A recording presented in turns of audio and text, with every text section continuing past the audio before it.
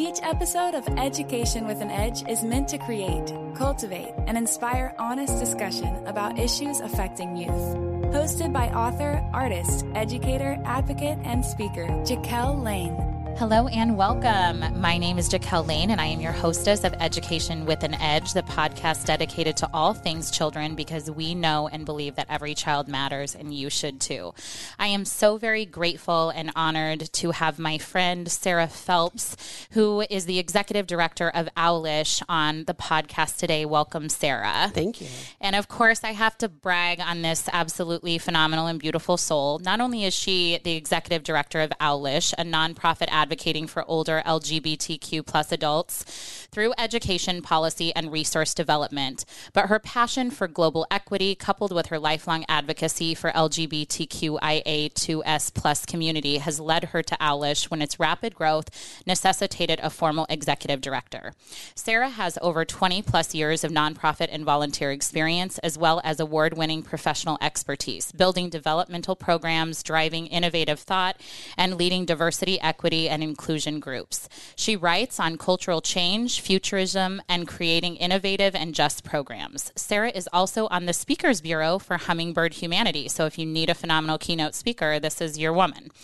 Specializing in the challenges of older LGBTQ plus community. She consults with senior-facing and senior-adjacent organizations invested in beginning the DEIBJ journey. So, Sarah, thank you so much. I'm so honored that you're here. Thank you so much. I'm glad to be here. So, this podcast is dedicated to young people and just kind of helping them overcome obstacles. We know that life is wonderful, but also life can be extremely hard. And so, Sarah, I think it's essential just to start from the beginning to understand your remarkable story. Can you tell us a little bit about your upbringing and childhood? Sure. I was very fortunate to grow up in Iowa, southwest Iowa.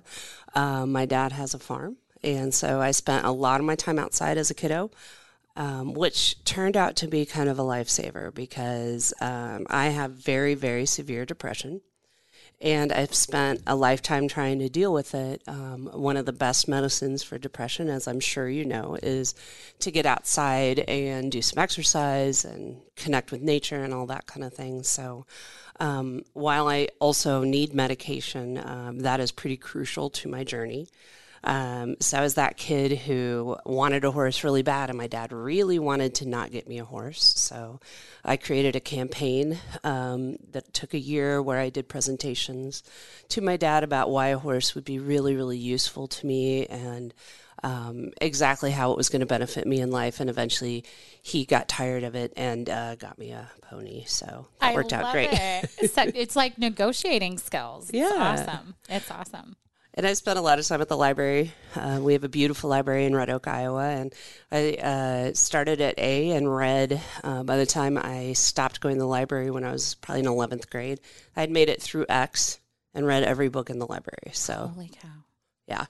So, I believe that too, being your friend. Like, you're highly intelligent, highly well-read individual. So that's awesome. So, the library and animals were probably the lifesavers. I graduated from high school, had a very successful high school career and very successful college career. And man, it's been a journey since then. So I love it. I also love that oftentimes our society fixates on, and I'll say this, an opulence mentality. And so I think a lot of young people are faced with the fact that, in order to be happy, you have to acquire all these things and your life has to look a certain way. So I'm really appreciative to the fact that you focused on things like getting outdoors, which is so simplistic, and going to the public library, which is also something that you can do, as a young person, that if you're in a difficult situation or period of your life, it's anytime you open a book, you're going to learn something, you're going to be transported to a new place. And so that's really beautiful. I will say, though, both of those things reflect the privilege I was raised with. Yes. Because if I wanted to go to the library, I always had a ride. Right. When I needed a horse, wanted a horse, I eventually got the horse. It was safe for me to be outside.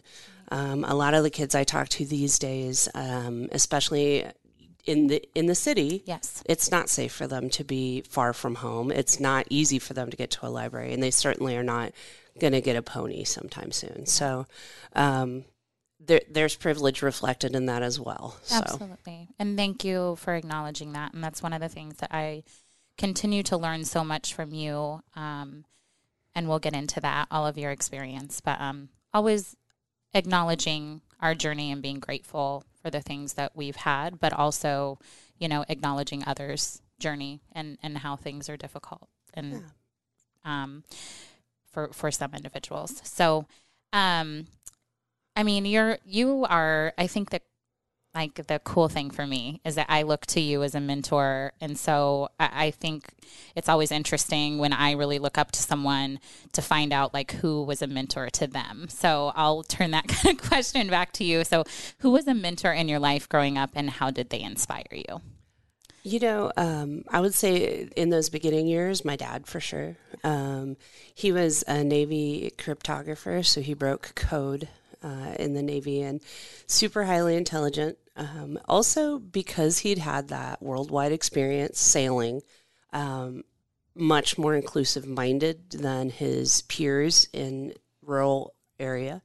I remember a time when I was a kid and there were some folks at the farm. I was little, I was like 6 or 7, and they were making, I'll just say watermelon jokes. I'll go with watermelon jokes. And I started to say something because I didn't understand the context. I didn't understand the joke. And my dad kind of grabbed me. And then when they left, he explained what this all meant. And he said, never forget that it takes a very small person to need to make someone else feel smaller, to make themselves feel worthy. And that has really stuck with me through the years. So absolutely. And I think too, and we'll get into that, but you have a very interesting perception growing up in rural America. And I too grew up in rural America and am grateful for that experience. And I know that you are too, some very wonderful things about it, but also how wonderful of your dad, because that's a difficult conversation to have with a young person. But how wonderful of your dad and how open-minded of him to impart that wisdom on you that young. And thank goodness that he did, right? He really treated me like, I'm not going to say a peer, but like a thinking person, right? Which I think is really lacking in most people's parenting style. And not that I'm not a parent, I'm not judging, but kids are thinkers. Kids contemplate, they're just learning how things work in the world. And so they're putting more thought into every action than any adult is, because we do things by rote. Yes. We've learned how this is going to go, so we just phone it in, so to say.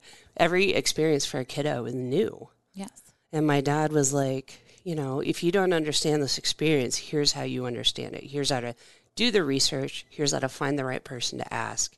He was all about enabling me and empowering me to think for myself. Yes. Which really was incredible later in life. Mm-hmm. I've never had to be dependent on someone to find information. Right. So. Yeah.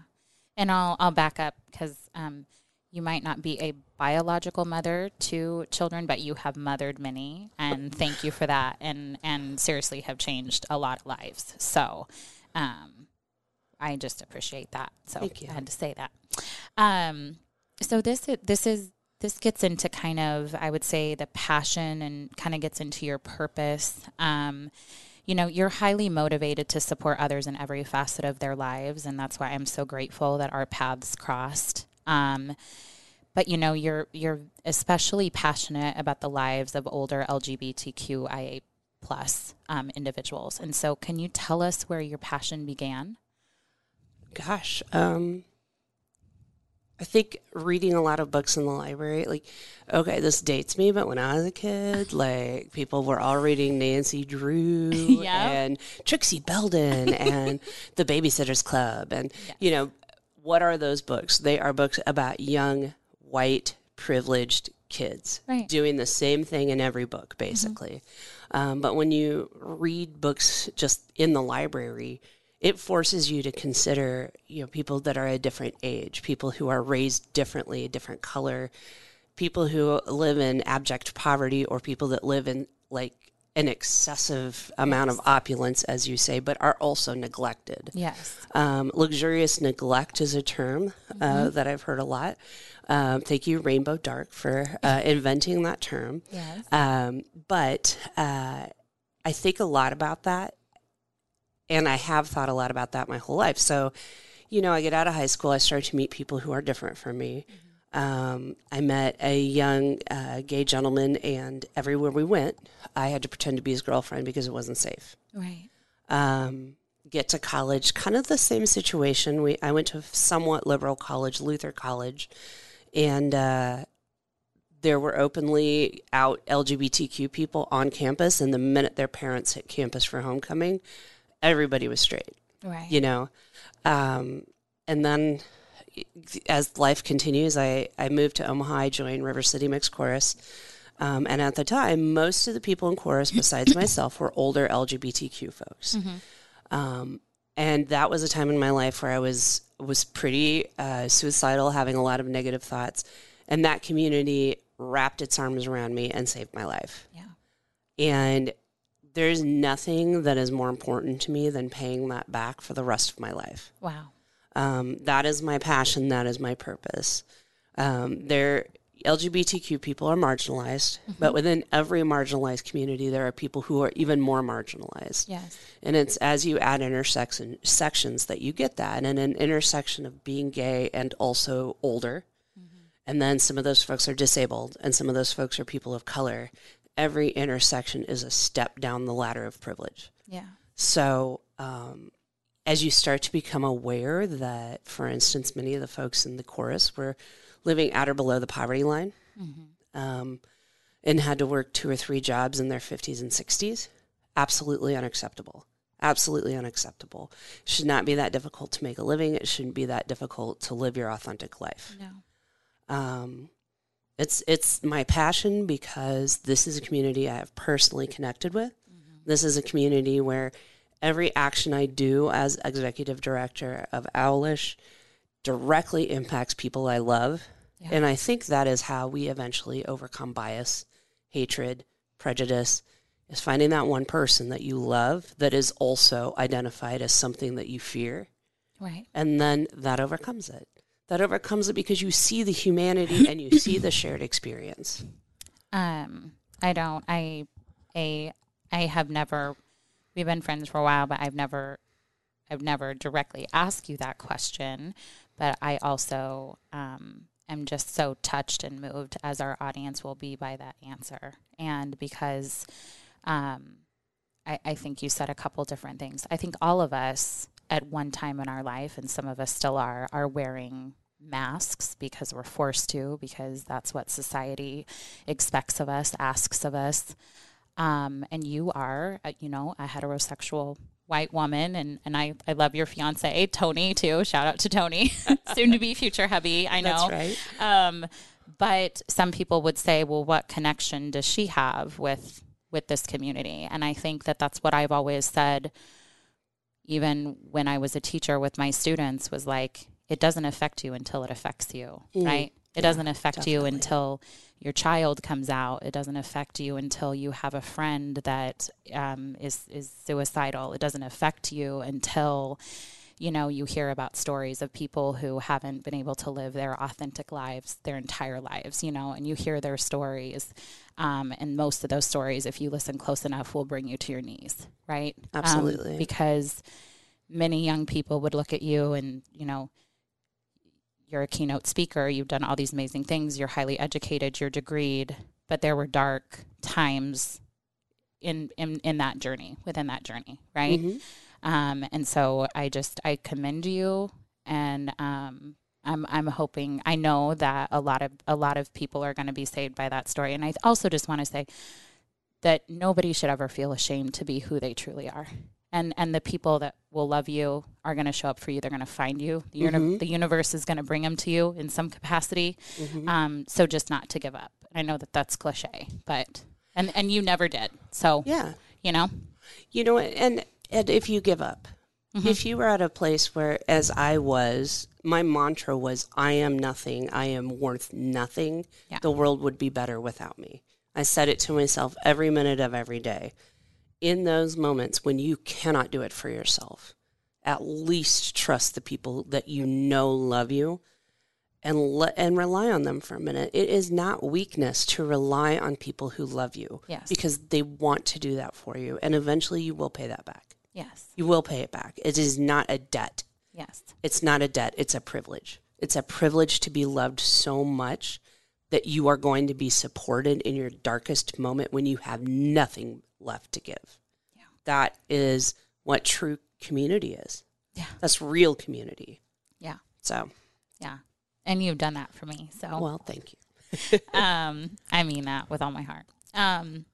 So you are the executive director of Owlish, which is a phenomenal organization. If you haven't heard about Owlish, we're going to tell you about it today. So can you tell us about what Owlish is and what this organization is trying to accomplish? Yeah, absolutely. So Owlish began sort of nascently the summer and fall of 2021. Mm-hmm. Heather Holmes is the founder. She had this vision that sort of started to become realized that she wanted to meld two parts of her life, the LGBTQ passion and identity with her absolute passion for serving the senior community. She began by doing some socials. In the spring of 2022, we sponsored a bill, LB 1136, in the legislature here in Nebraska. And that bill was intended to eliminate discrimination against LGBTQ folks in senior living communities. It has been tabled, but it did have quite a bit of support. And then as the spring went on, Heather realized that she's opening her own senior living community, the Brant, and she did not have capacity for the growth that she could see coming. Absolutely. And I was a board member at the time, so essentially we sort of swapped places. Mm-hmm. Heather became president of the board, and I moved into the executive director role. Since then, we have visited several prides, and I've heard from a lot of older folks. We've been to 1 million events, and I've started writing curriculum. And the intention of this curriculum is to bring it into senior living communities or senior-facing organizations and really help them get to know this population. I'm sure that there are folks out in the world who are going to say, there aren't LGBTQ older folks in the Midwest. They've all moved away because they hate it. That is not true. Right. While, of course, the census is flawed and we don't have an idea of how many specific people, I made a kind of an algorithm and calculated that in Omaha, using the census and using the likelihood of LGBTQ people in the state of Nebraska, we probably have between 27,000 and 30,000 older LGBTQ folks just in Omaha. Mm-hmm. And of course, everyone knows census is flawed because most people of color living in communities with people of their same race tend not to report or self-report as a member of the LGBTQ community. Obviously, that is changing. Mm-hmm. However, that's just how census goes. Mm-hmm. So it's my intention to build this organization in the most inclusive manner possible. So I'm currently looking for funding to make sure that everything is already translated into Spanish on our website, all of our curriculum. And, everything's a circle, right? Yeah. So these LGBTQ-facing senior livings, these organizations, a lot of the caregiver folks are people of color. Yeah. And some of them do not have English as their first language. So you have to be really cognizant of that and make sure that you're offering curriculum in the languages that are represented as much as you possibly can. In Nebraska, Spanish certainly, but also Arabic, also newer. There are some Asian languages, and I'm not going to attempt to name them because they're very specific. But I know we have a strong Hmong population here, which are a Chinese group, sort of. They don't identify as Chinese, but that's a whole other story. Yeah. Long story short, this initial year of Owlish, I'm really doubling down on that curriculum because I think the more informed we are about just the special needs of folks, yes. Most 75 to 80% of older LGBTQ folks have to go back in the closet when they enter senior living. In some cases, that's because that senior living is strongly affiliated with a religious group that is not accepting of LGBTQ folks. But in some cases, it's just the way it's managed, you know. And imagine not being able to have your friends and family photos out. Imagine not being able to wear your pride things. Imagine never being acknowledged as who you actually are and just saying, gosh, that Harry, he's been single a long time. What a mystery. You know, no one should have to live like that. We earn our so-called golden years, but for a lot of people, they're nothing like a golden year, you know. For a lot of people, it's fear. I don't have enough money. What if I don't have food? I don't have support in my household. Baby boomers who are older and LGBTQ, honestly, are often ostracized from their families. And because of that, they don't have support. Nobody's checking on them. Nobody's in their home saying, oh my gosh, your pills are all mixed up. You know, social services doesn't have the funding or the time to check on every single human being that exists. And honestly, there's education needed there as well. You know, a lot of social services places just don't have the time to educate folks on every marginalized community they might serve. But an hour-long discussion of some things to look for, some concerns, some resources can really make the difference between life and death for people. So right now I'm concentrating on curriculum, and then I'm concentrating on community. There are a lot of really lonely people. There are a lot of really lonely people in this community. And, you know, for instance, obviously I can't talk to the audience directly, but raise your hand if you know a space where older lesbians can go meet. That would be a crickets situation. I was just going to say. There are 7 lesbian bars in the United States, period. And I'm not going to get into the why of that, but I will just say there needs to be places that are a safe community, and I'm happy to create them and step out, because as a straight person, I'm not always needed or welcome in a space. That's okay. That's okay. So. Wow. And I think, too, you know, I'm just going to encourage any member of our community, if you are interested in a speaker and having Sarah come and speak to your organization and educate you, whether you're in senior living or just maybe you're a family that's trying to navigate through this, she's an excellent resource, and I will share all of your information. It will be everywhere. Awesome. But I commend you for what you do.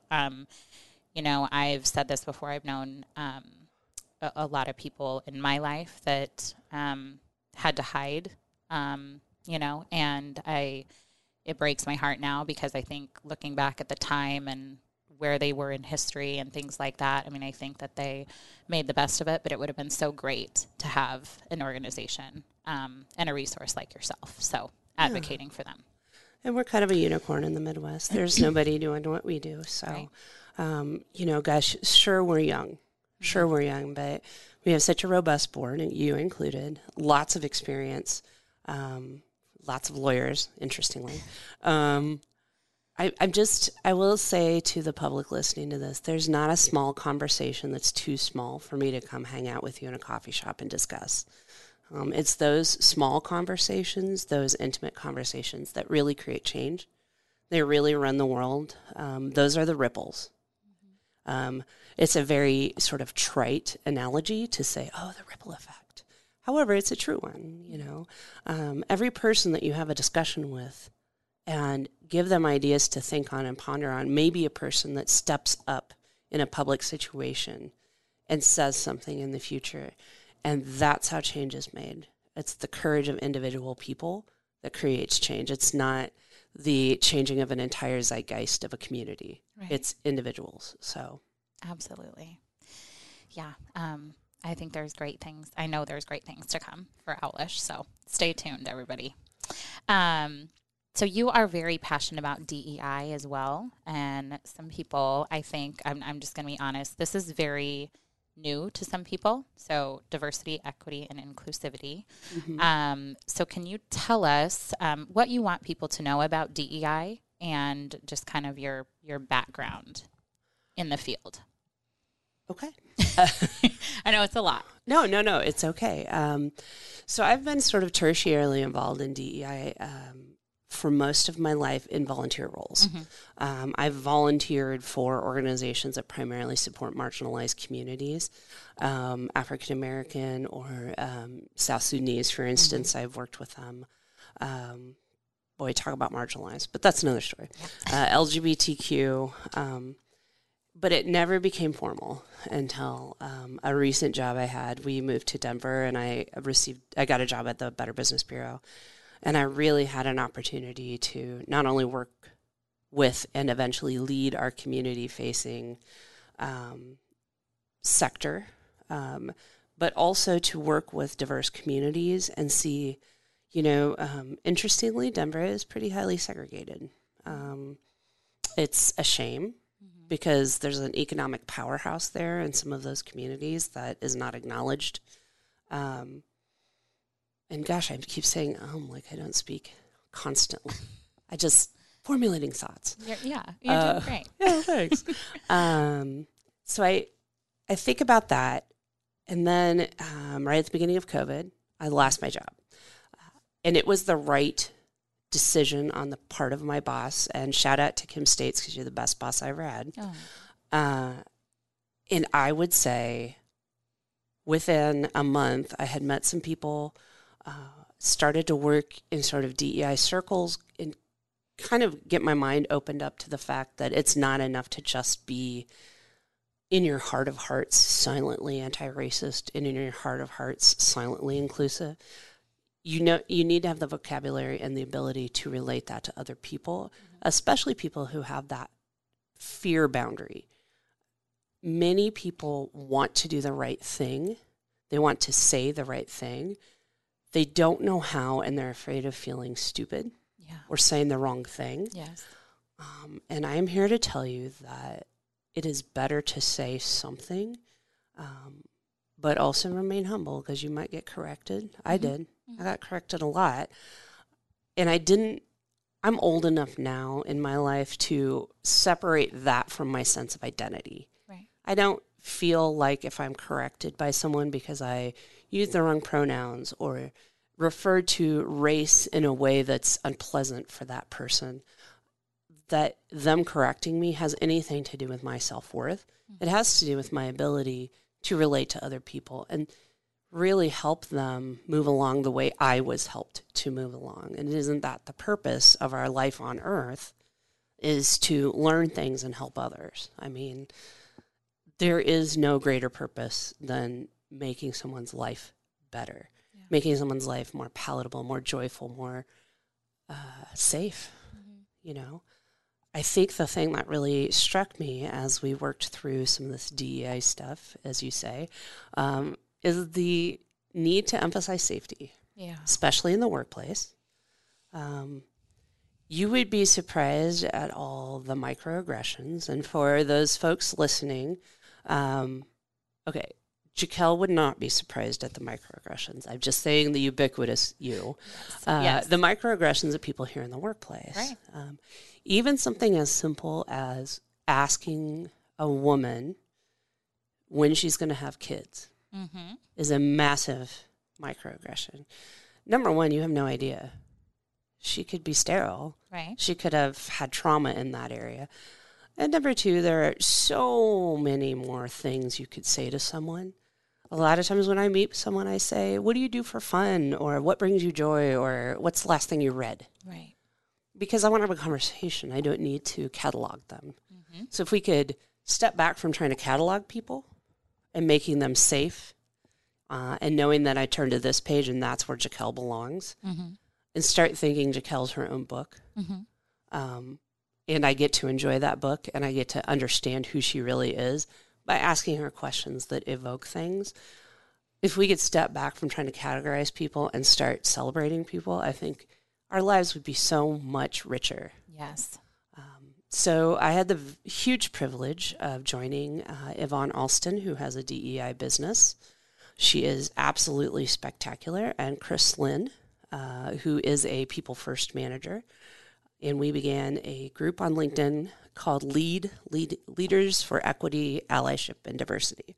Had speakers every week.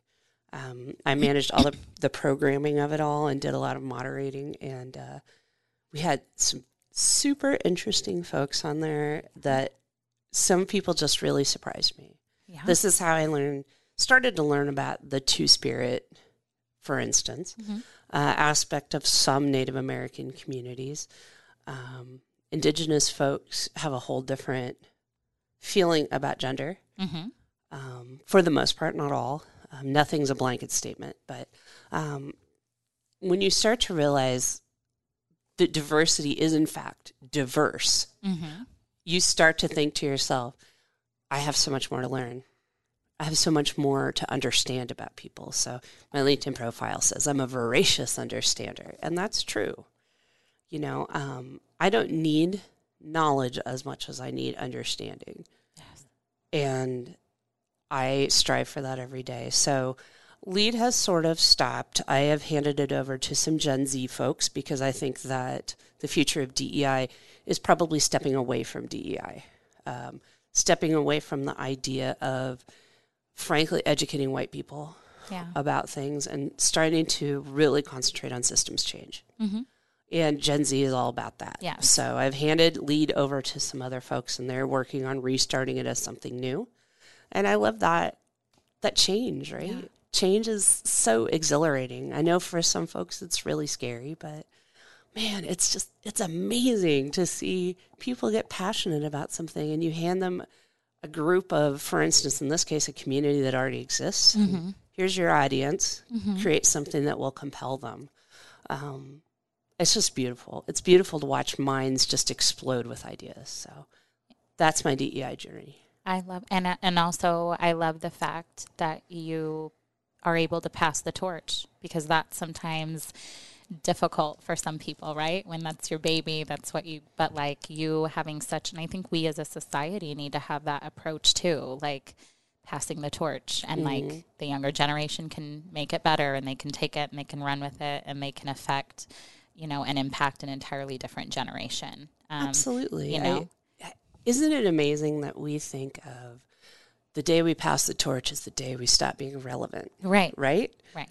But we have all seen that athlete who overstays their welcome, that CEO who gets to the point where they're kicked out. Yeah. Never get to that point. No. Because leaving an organization at the height of its success and handing it over to someone that you know is going to make it incredible, is going to take it to a different audience, a different generation, you move on to something else that's incredible. Yeah. There are a million ways to contribute to this planet. Yeah. A million ways. You don't have to do the same thing your entire life. It doesn't mean you're less relevant. It means you're relevant in a different way. Yeah. Reinvent yourself. Let it happen organically, though, of course. But yeah, aging is not a situation where you reach the pinnacle in your 50s and you're the CEO, and then you have this long, slow descent into irrelevancy and inactivity, and I don't talk to anybody, and I sit in a rocking chair. There are no rocking chairs anymore. My dad is 88, and he sits in a tractor, and he trades commodities, and he loves what he does. Can still do a column of numbers in his head. That is what aging is now. It's figuring out how to make your body do the things that bring you joy in a different way. It's not being put in storage until you die. Yeah. I just want to emphasize that across the board. You might be 80, but you have so much to be and do. We appreciate it, and we want to help you flourish, and I think a lot of people are starting to think that. So yeah, no, that's beautiful and so true. And I'll just say a lot of young people need that wisdom. A lot of young people don't have that familial support that's stereotypical,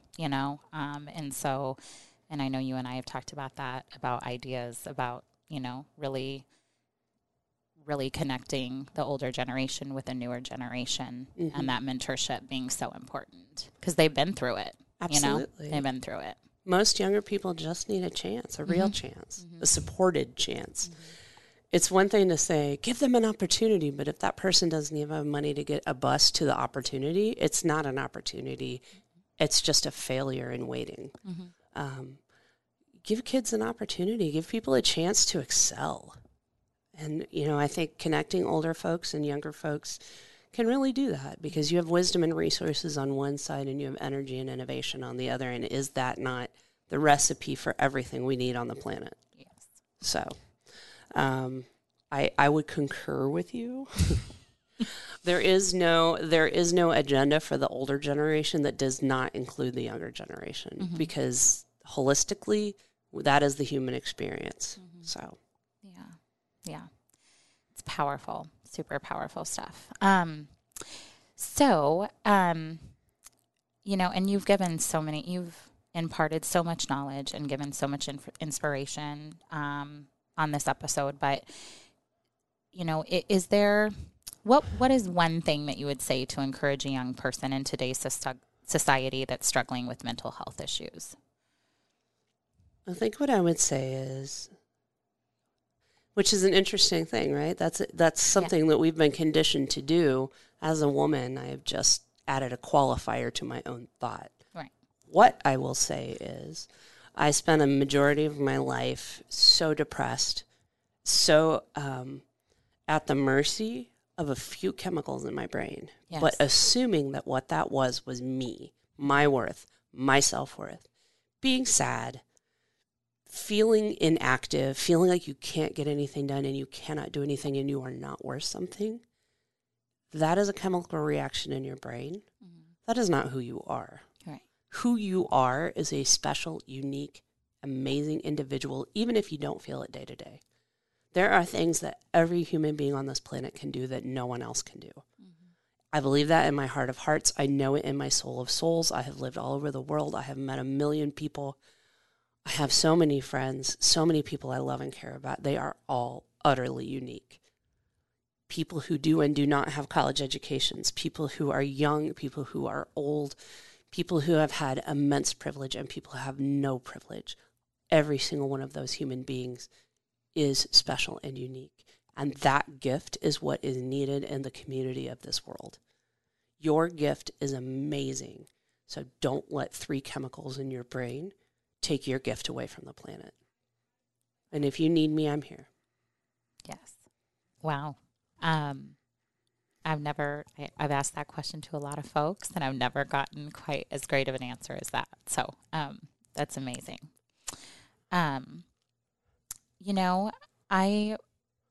I just would like to say, first and foremost, I always like to do this, circle back. But if you could go back to little Sarah, little Sarah, what piece of advice do you wish that someone would have given you when you were younger? And what would it be? And what would you go back and tell her now? I would tell her to be brave. Yeah. And I would tell her that bravery is a habit. It's not a characteristic. You become brave by every single step you take in a direction that's uncomfortable. Every time you do something that feels like a risk, that's courage. Even if it's small, even if it's trying a new food, reading a book that you're not sure you're ready for, even just talking to a stranger.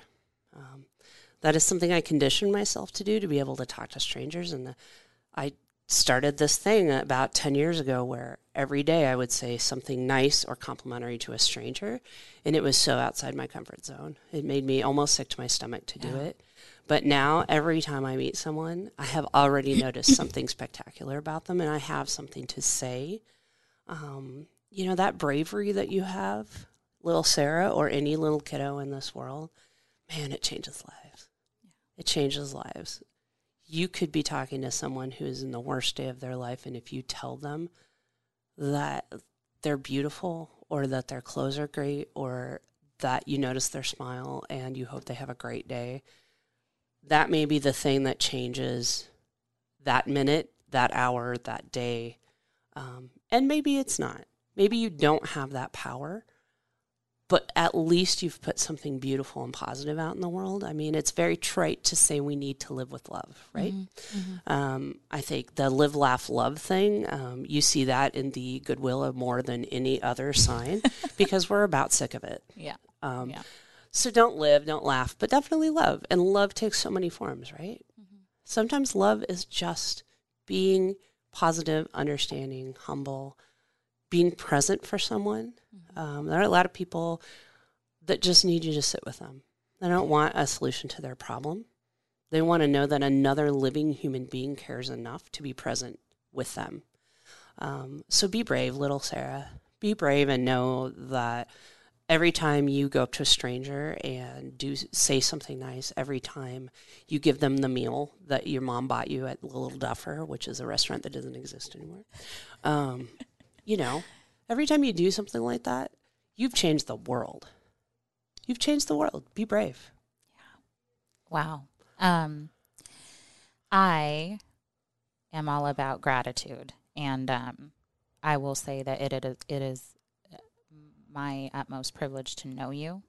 I am grateful for the ability to hear your story today. I know that this is absolutely going to change people's lives, and I don't say that, as you say, tritely. I don't say that, passively. I know that it is, because you are someone that speaks from the heart, owns your authenticity, and that is something that is extremely rare and beautiful, and I'm honored to call you friend. Thank you. I'm honored to call you a friend. And with that, I'd just like to say thank you for being on. I do want to get your contact information so that folks can link up with you. Absolutely. For education, for support. Yeah. Sarah is phenomenally talented in a myriad of areas, but she's a great public speaker, but she's also a phenomenal listener, and we need more of those. So if you wouldn't mind sharing your contact information, that would be great. Yeah, absolutely. So the easiest way to get a hold of me, my shortest email address is Sarah, SARAH, at Owlish, OWLISH.org.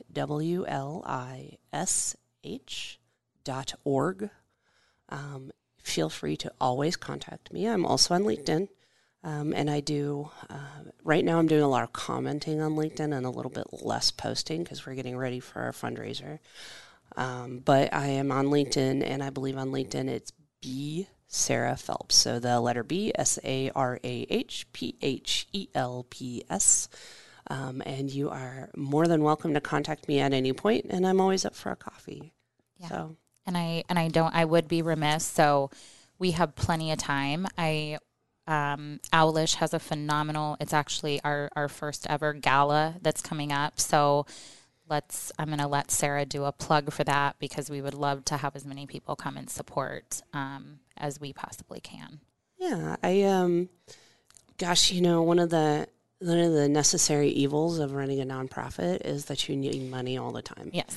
And wouldn't it be great if the Gates Foundation, shout out Bill Gates and Melinda Gates, just gave us a wad of cash and we didn't have to do this for a while, but it is what it is. And the long and short of it is that I look at this fundraiser as a way to build some community, as a way to show people kind of what we're doing, where we're headed, and get input. Mm-hmm. I always welcome input. I'm pretty humble about everything I do, so if you think things could be going in a different direction, let me know.